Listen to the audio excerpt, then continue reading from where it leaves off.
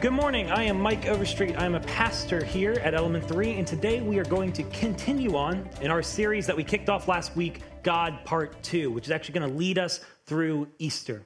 And in this series, we are walking through the Gospel of Matthew, which, if you don't know, if you're new to the Bible, is the first of four what they call good news gospel stories about the life, death, and resurrection of Jesus Christ.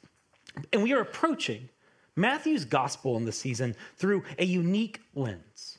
We are unpacking it as a true sequel story.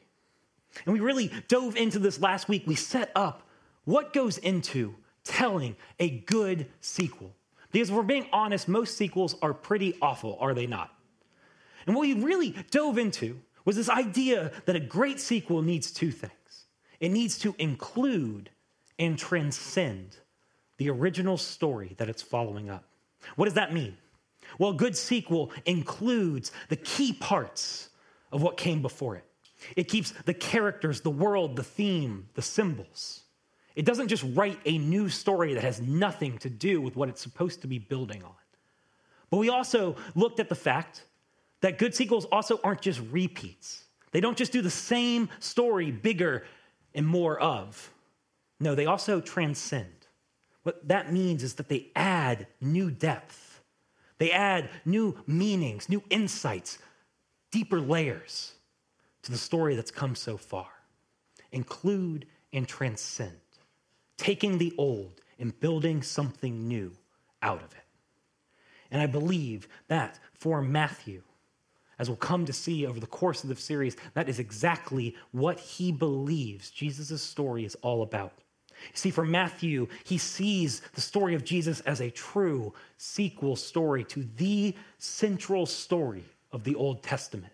The story we went through last fall in our series, God Part 1, the story of the Exodus. The story of God hearing the cries of the Israelites in Egypt, in slavery, and rescuing them out of there. For what? For his purposes in the world. Creating a people that can be a conduit for his healing, his restoration, his goodness in the midst of creation. And what I believe, what I think we're going to find, is that Exodus story is at the heart of what Matthew believes the story of Jesus is all about. Who Jesus is, why he came, why he's important, why we should listen to him. It all comes back to this idea that somehow through Jesus, God is writing his next chapter of rescue and liberation. A new Exodus story coming out of the old Exodus story, a new story of God hearing the cries of his people and coming down to save them. And all I can say, as I mentioned last week, is that this true sequel story of the Exodus, this new Exodus, the story that includes, transcends, and completes this ongoing story of God, has utterly redefined how I think about Jesus, how I think about the Bible, and how I find myself in it. It just changes so much of what I grew up learning. And that's what I want to invite you on over the next few months. But before we get into this next part, I actually want to start by talking about a different kind of story that has taken over and saturated my life as of late, and that is children's stories. My wife and I have a 5-month-old daughter named Audie, and as the good parents that we are, I guess, I don't know, we're trying not to be terrible at it, we have taken to reading to her every night before we go to bed. She obviously has no idea what any of this means. She doesn't understand the books at all. In fact, she just tries to eat them. But maybe she's on to something that I don't know, like maybe that is how you eat the knowledge of the book. I don't know. I've never tried, so I can't make fun of her too much. She might be right. But because we've built this into our routine, I have just become way too familiar with all those fun children's books out there. I've read each of them 1,000,000 times. Stop buying them for us, please. And in doing so, I have found myself really fascinated by them. Because I actually think, as someone who thinks about things way too deeply and way too much, that they actually do something really interesting when you look at how they work.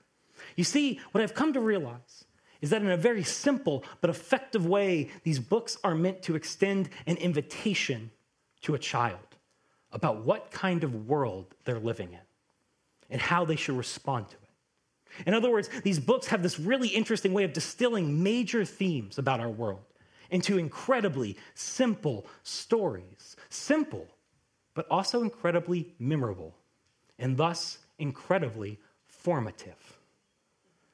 And I brought a couple of Audie's favorites, which isn't even a thing, but I like to think that they're her favorites. They probably just taste the best.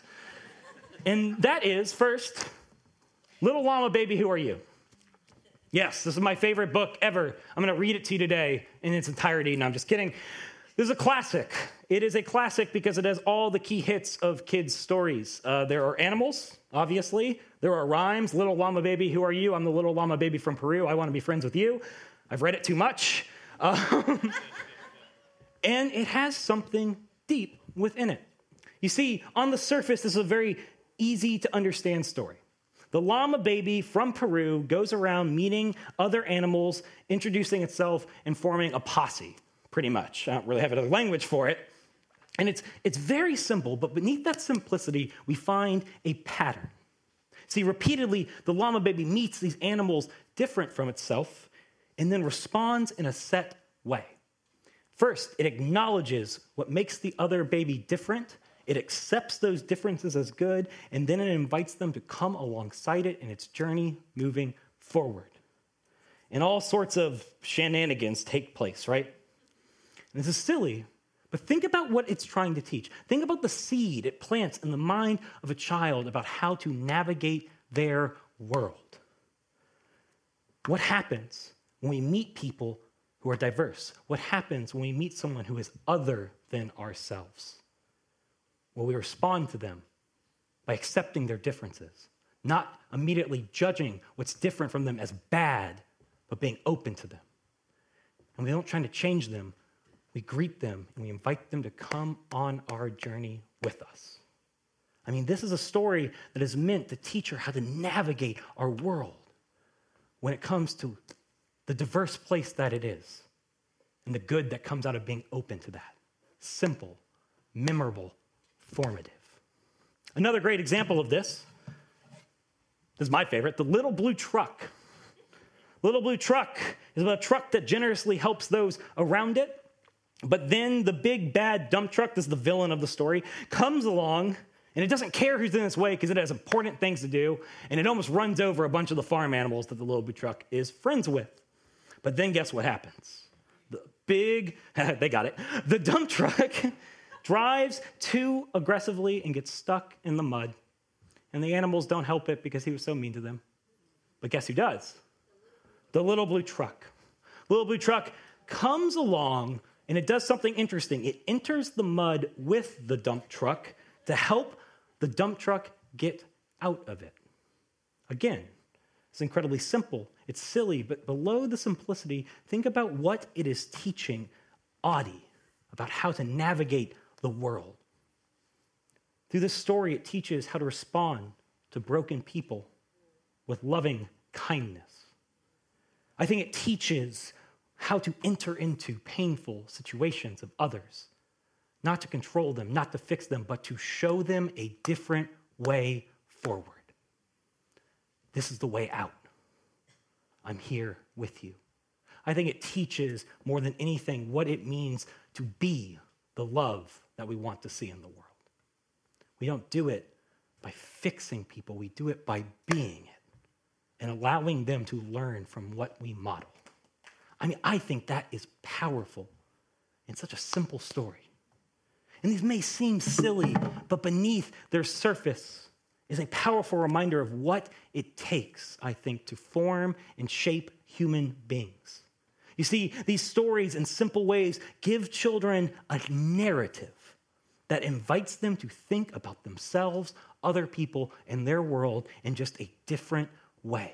Stories about how to navigate our reality, stories about how to respond to our world, stories that, when remembered and internalized, can shape the child as they leave story time and go out into a world full of complexity and trial. It gives them a filter to remember, to help them guide their way through this place. And this just gets at the truth of humanity. It's a truth that applies to all of us as human beings. The stories we hold about ourselves, others, and our world fundamentally shapes how we exist within it. The story that we run in our head, that we filter ourselves to, it determines how we respond to this reality and people in it. It just does. We are storied people. There's actually a study a few years ago out of Harvard that highlights this powerfully. It looked at what produces substantial life change in human beings across demographics, across cultures. It was just trying to figure out, are there any similar patterns in what motivates someone to actually change their habits, their lifestyle, their thought patterns? And it found two things. The first one is obvious: trauma, deep suffering. We as human beings get shaken up when trauma comes, don't we? And it just breaks us enough to change. So that didn't surprise me. But the other one did. See, the other universally held path to life change was entering into a community, religious or secular, that gave a person a new story about their reality. In other words, if you joined a group that just told you a different story about what it means to be human, what it means to live in this world, what it means to find the good life, then that person would begin to change, because they would just start filtering everything they do through this new filter of reality. It would start to redefine their lives, other people, their meaning, their purpose. Story and community changes people. It gives us the stories for our lives, and that in and of itself determines who we are in this place. And I think that's just powerful. And this sets up for this week where we're going to go. You see, we are going to look at how our stories of reality and community intersect with this new Exodus story of Jesus. We're going to look at this section of Matthew found in chapters 3 and 4, where we find the beginning of Jesus' adult ministry. And to get at it, I'm actually going to start at the end of this section.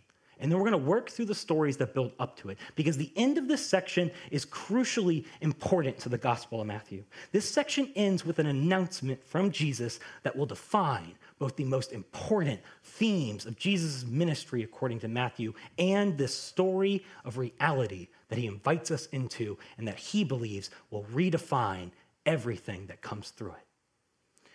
It is this announcement that Jesus believes defines who he is and what he's here to do. We find it in Matthew chapter 4:17.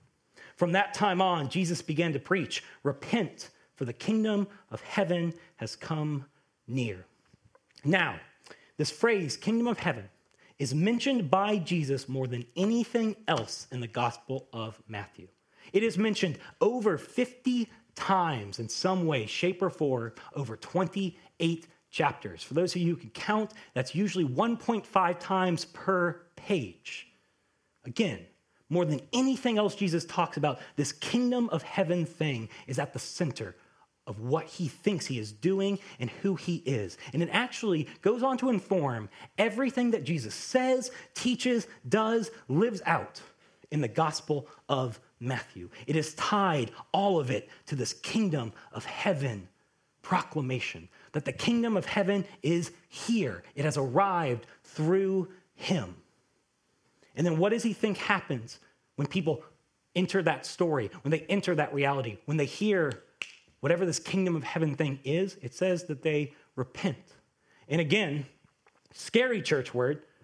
I always think of it as like a college campus. There's a guy with a sign, and he has all sorts of things about my life that he doesn't think are great, right?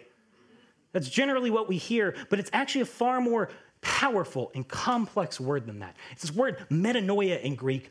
And what it really means is to change one's mind or to change one's consciousness.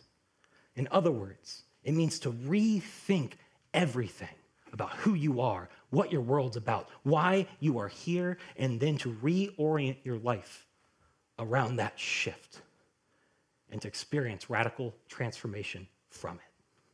So whatever this is, this kingdom of heaven thing is, Jesus believes that it is central to who he is as a person, to why he came, and he believes that it is crucially important as a transformational proclamation for those that hear it.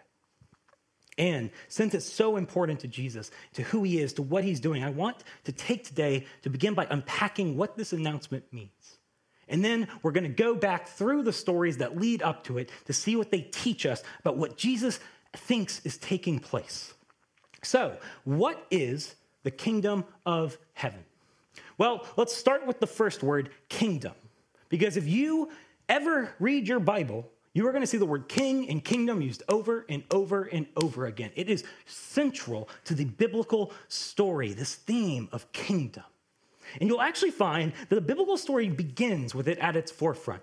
You see, the Bible begins with this idea that the world and humanity are created fully existing within God's kingdom, or the kingdom of heaven. What does that mean? Well, just this image that all things in their beginning were created in a reality where God was fully king over them, where God fully reigns over them, a reality where God's good intentions for what he's made are fully realized. Make sense? However, if you were here last week, you know that the story doesn't end there. The biblical story includes human rebellion. Humanity rebels and they go against God. They try to get out from under him. They try to become their own king in the world. They want to establish their own rule and reign, separate from the one who made them. And what the Bible does is it understands this decision as being an attempt by human beings to establish and create our own competing kingdoms in the world. Kingdoms that are in opposition to God because they're defined by us rating, us determining right for wrong, us using other people, using our world, using whatever we can to get ahead for our own purposes. Thus, for the Bible, the human kingdoms of the world are the places that human beings set up in opposition to the rule and reign of God, the kingdom of heaven.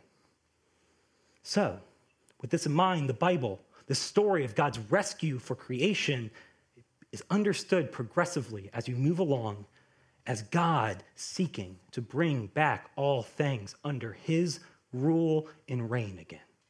The goal of the Bible is for God to become king, reigning over his world once more, calling and leading human beings back to what he intended for them. All things made right with all of us living in his kingdom once again, not somewhere else, realized here.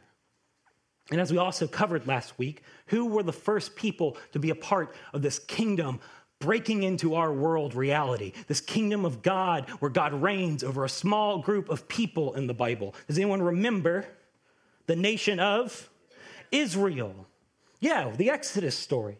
God rescues the Israelites, the small nation of people, from slavery in Egypt to become a conduit for his purposes. The first community of human beings once again called to live under God's reign, the kingship of God.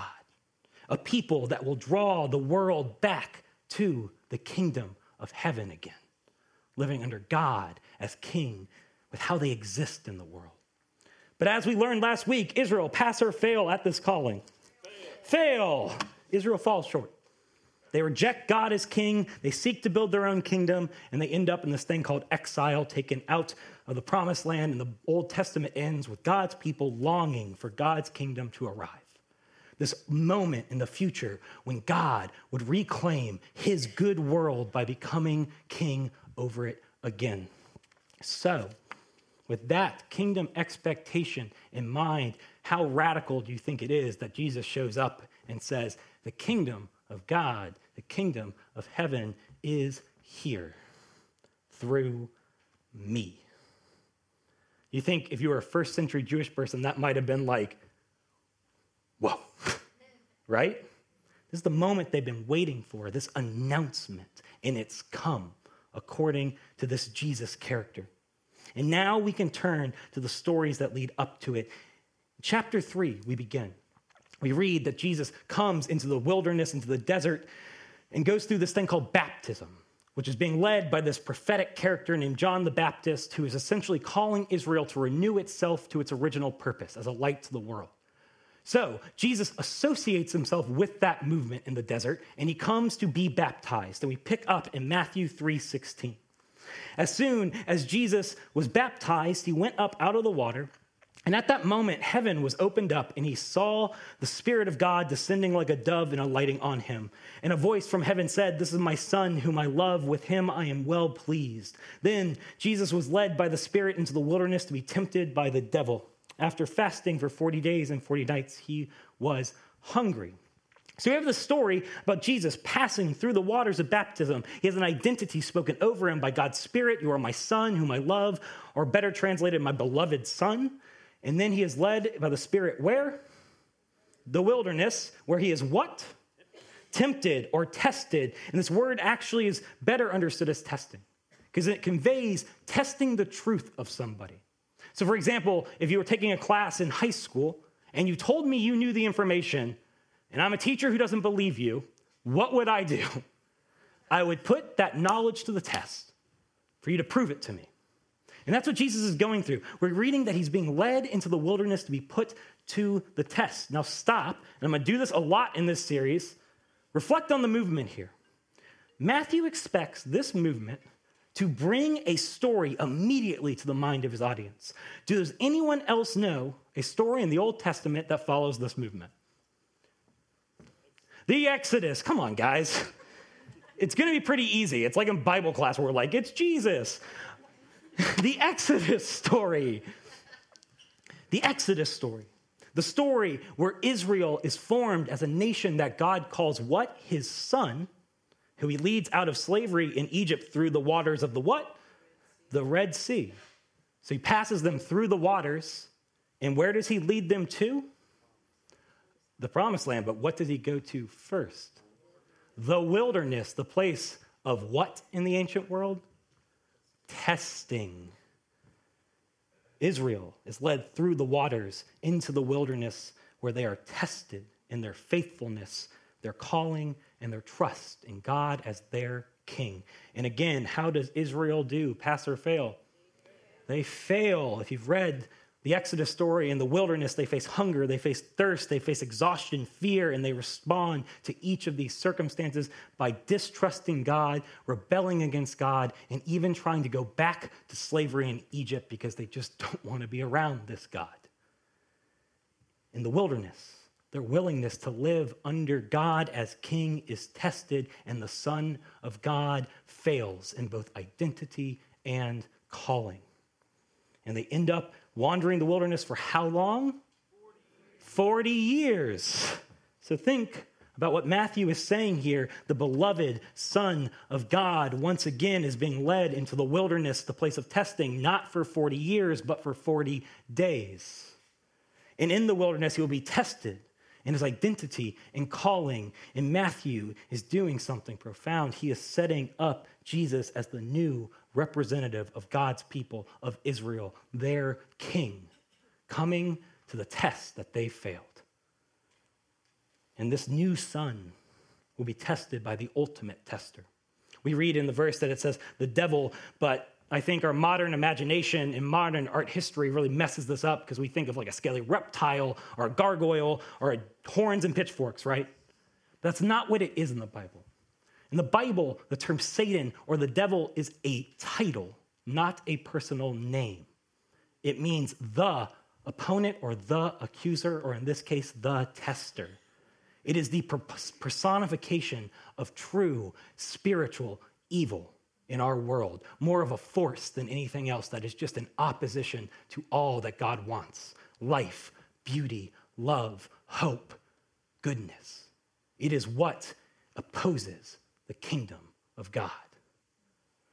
And it comes to Jesus, the new son, in the wilderness where it's going to test his identity, his faithfulness, his purpose. And Matthew wants you to hold on to one question as we go through this next part. How will this new son do at staying true to his calling, at staying faithful to his purposes of being a conduit for God's healing in the world, at trusting God as his king? How's he going to do? Because the last son didn't do too great. So let's find out. Beginning in Matthew 4:3, we find three separate tests. And the first two are actually the same pattern. They are meant to test Jesus' identity and his loyalty to the Father. We read that the tempter came to him and said, "If you are the Son of God, tell these stones to become bread." Jesus answered, "It is written, man shall not live on bread alone, but on every word that comes from the mouth of God." Then the devil took him to the holy city and had him stand on the highest point of the temple. "If you are the Son of God," he said, "throw yourself down, for it is written, he will command his angels concerning you, and they will lift you up in their hands so that you will not strike your foot against a stone." And Jesus answered him, "It is also written, do not put your Lord your God to the test." So these first two tests begin with the statement, if you really are the Son of God, blank. Now, think back to the story we just read before this, Jesus' baptism. Is Jesus the beloved Son of God? Yes, we know that already. So what is being tested here? And I think this is powerful stuff. First, the tester points to Jesus' circumstances as a reason for Jesus to doubt his God-spoken identity as the beloved. Jesus is starving in the wilderness, the middle of nowhere, and the tester says, does that really sound like your circumstances prove that God loves you? Do you think someone that God loves would be starving in the desert? No. Look at where you are, Jesus. Are you really sure that you're the beloved Son of God? I mean, this is what is going on here. It's the circumstances leading Jesus or testing Jesus, see if he'll undermine his belief in the identity of the beloved that was given to him. And it's a familiar test because if you know your Exodus story, we know that there's a story of Israel getting hungry in the desert. And how do they do at staying true to believing that God is going to provide for them? Fail. Not great. They distrust God. They rebel. They actually want to go back in the story. And how does Jesus respond? He quotes this passage from the Old Testament, from Deuteronomy, that actually retells the story of Israel's failed test in the wilderness. And he says, man does not live on bread alone, but on the word that comes from God. He uses Israel's story to say that he will be faithful where they failed because he knows the identity spoken over him and he knows the character of who his God is. He is a God that, despite his circumstances, has spoken truth that he is beloved and he will care for him in his time. In fact, his circumstances do not undermine the word spoken over him. So he trusts the will of the Father.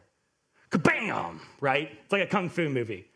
Devil comes, get him right back. First test passed. So we go to the second test. Comes at him again, same identity questioning, but from a different angle. He takes Jesus in a vision to the highest point of the temple, the place where God is believed to dwell directly with the Israelites. And he says, if you really are the Son of God, then prove it. Throw yourself off the temple and God will send his angels to rescue you if he really does love you so much. Same question of identity, but more subtle in the tactic this time. What's going on? This time the tester comes at him with scripture. He says, this psalm, he quotes from this psalm about God's people trusting God for deliverance in the midst of hardship. And he twists it. He says, don't just trust God about your identity of belovedness. God promises blessings for those whom he loves. Thus, you should make God prove that it's true. Make him save your life. Force God's hand. Make him prove that if he loves you so much, he's going to save you. Which, if you think about it, is this thing that we as human beings often do, which is we turn God into a wish fulfillment genie. We say, God, if you really love us, then change what I want into what I want it to be, which puts God in our service and not the other way around, doesn't it? So he says, prove it, God. Make him prove it. And again, a familiar failed test in Israel's wilderness story over and over again. They put God to the test. They say, if you really are faithful to us, then give us what we want when we want it right now. And Jesus, kapow, quotes from that story. Do not put the Lord your God to the test. He says, I will remain faithful to God's will for my life. And he may call me to lay my life down at some point, but it will be in his time and for his purposes and not a second before. I will trust his love for me, and when he calls me to give my life, I will do it. But not because you've told me to, and not because I want to prove that he is who he says he is. Test passed. And then we get to the third and final test, and notice that this time the strategy changes. We read in verse 8, again, the devil took him to a very high mountain and showed him all the kingdoms of the world in their splendor. All this I will give you, he said, if you bow down and worship me. Jesus said to him, away from me, Satan, for it is written, worship the Lord your God and serve him only. Then the devil left him and angels came to attend him. So the tester uses this vision and he lays out what before Jesus? The kingdoms of the world. And he offers them to Jesus now if you'll just follow him and worship him. So he doesn't question Jesus' identity. Obviously, it knows now that Jesus is the Son of God, and God's Son will one day become the king over this world. No, this time it's testing how Jesus will fulfill his calling. Think about it. He's saying, what kind of king will you be, Jesus? And what kind of kingdom will you build?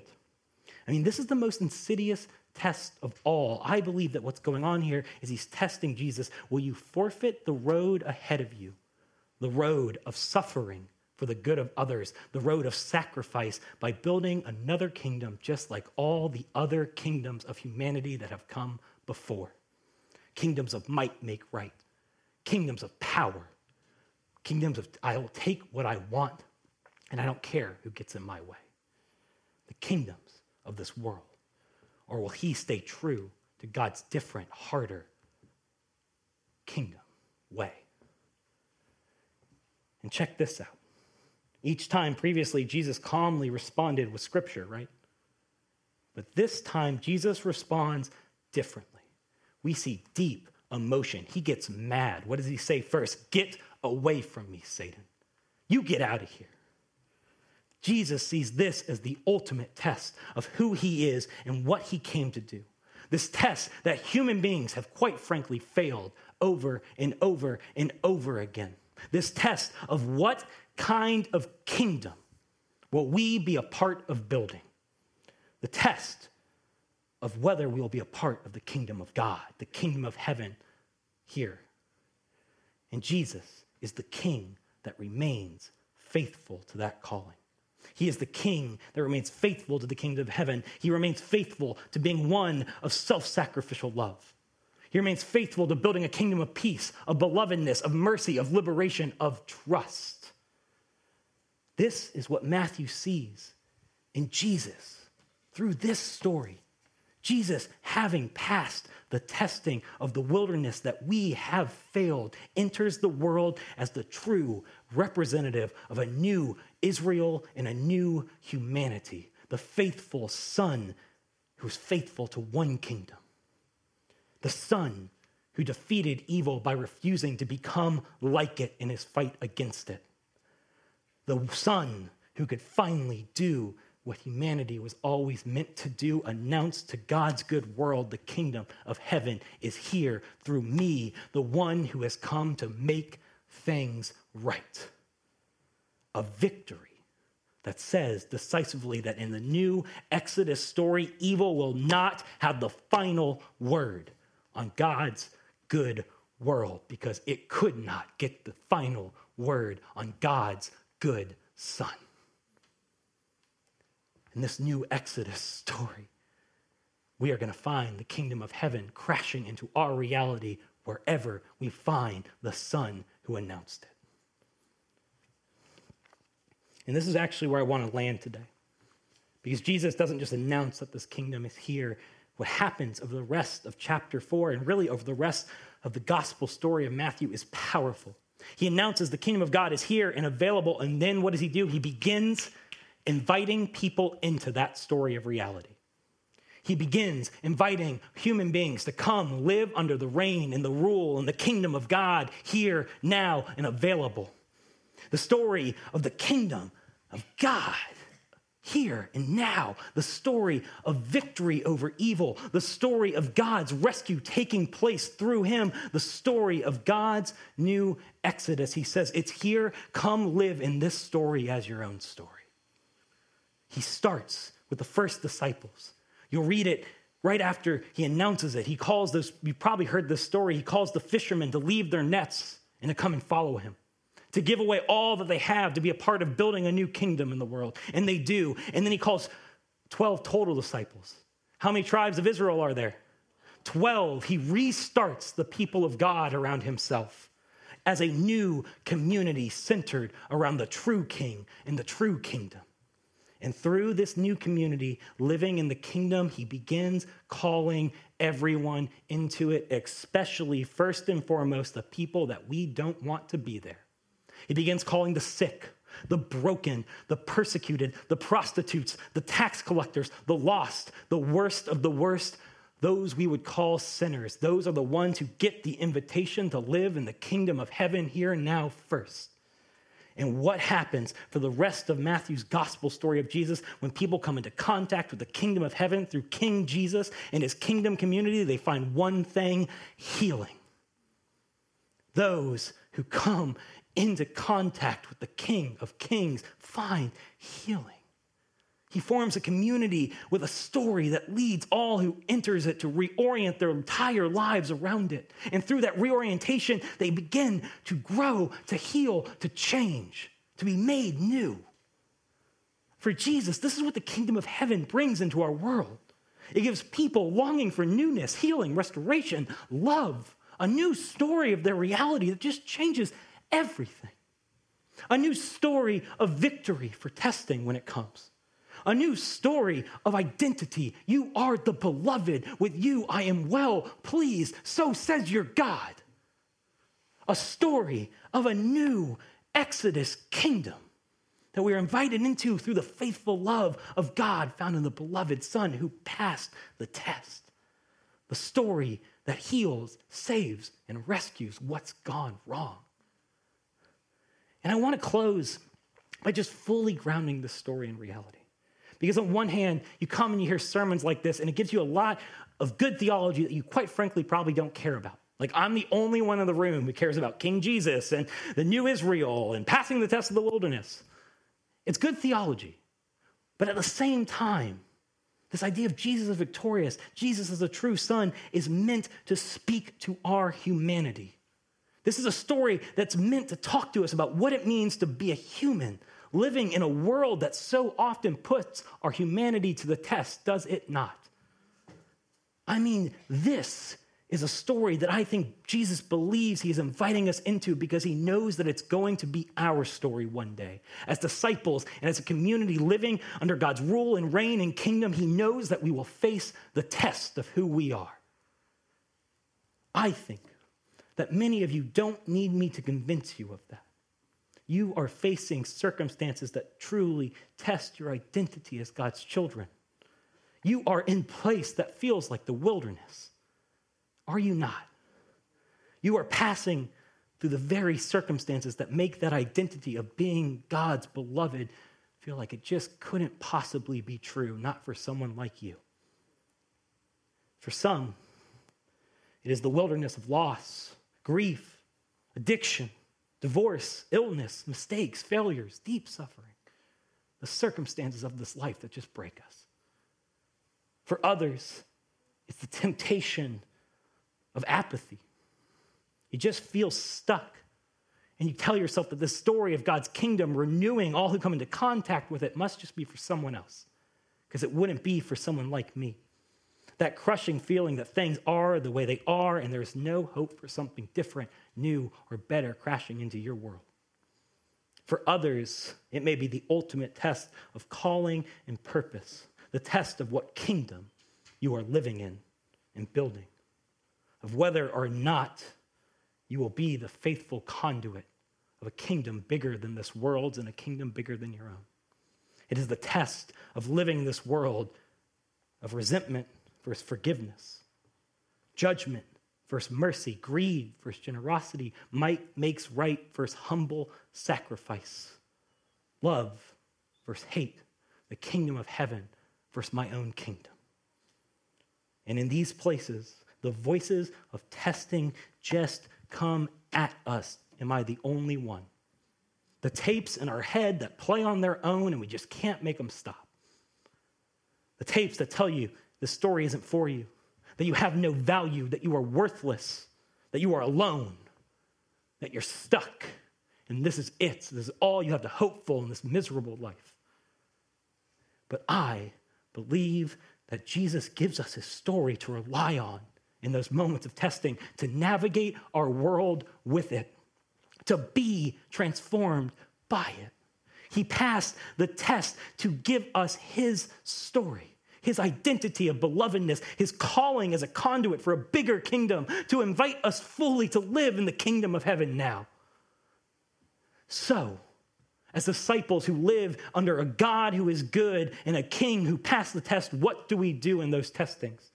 When those voices that test us to stay where we're at, no matter how painful it is and how lost we feel, when those voices come that question our belovedness and our worth as a human being, or the worth of other human beings who are different than us. What do we do when the test comes that says, go a different way? Be a part of your own kingdom. What do we do? Well, we look to the Son who passed through the waters, who succeeded in the testing on our behalf that we so often failed, who declared victory and freedom for us. We take his story as our own. We remember our identity, that we are beloved children of God, and nothing can take that from us, and which kingdom we live in. And we say to those voices, you get out of here. You get out of here. You have no power over me. You do not get to say who I am. You do not get the last word on my life, because in God's Exodus story, you did not get the last word on his good world. You get out of here. This is the story of the kingdom of heaven. And the invitation, the announcement, is that it's here and now. And it can be your story too, if you just pass through the waters and come to the King. That's my story. And I invite you to come find it. Amen? Amen. Amen.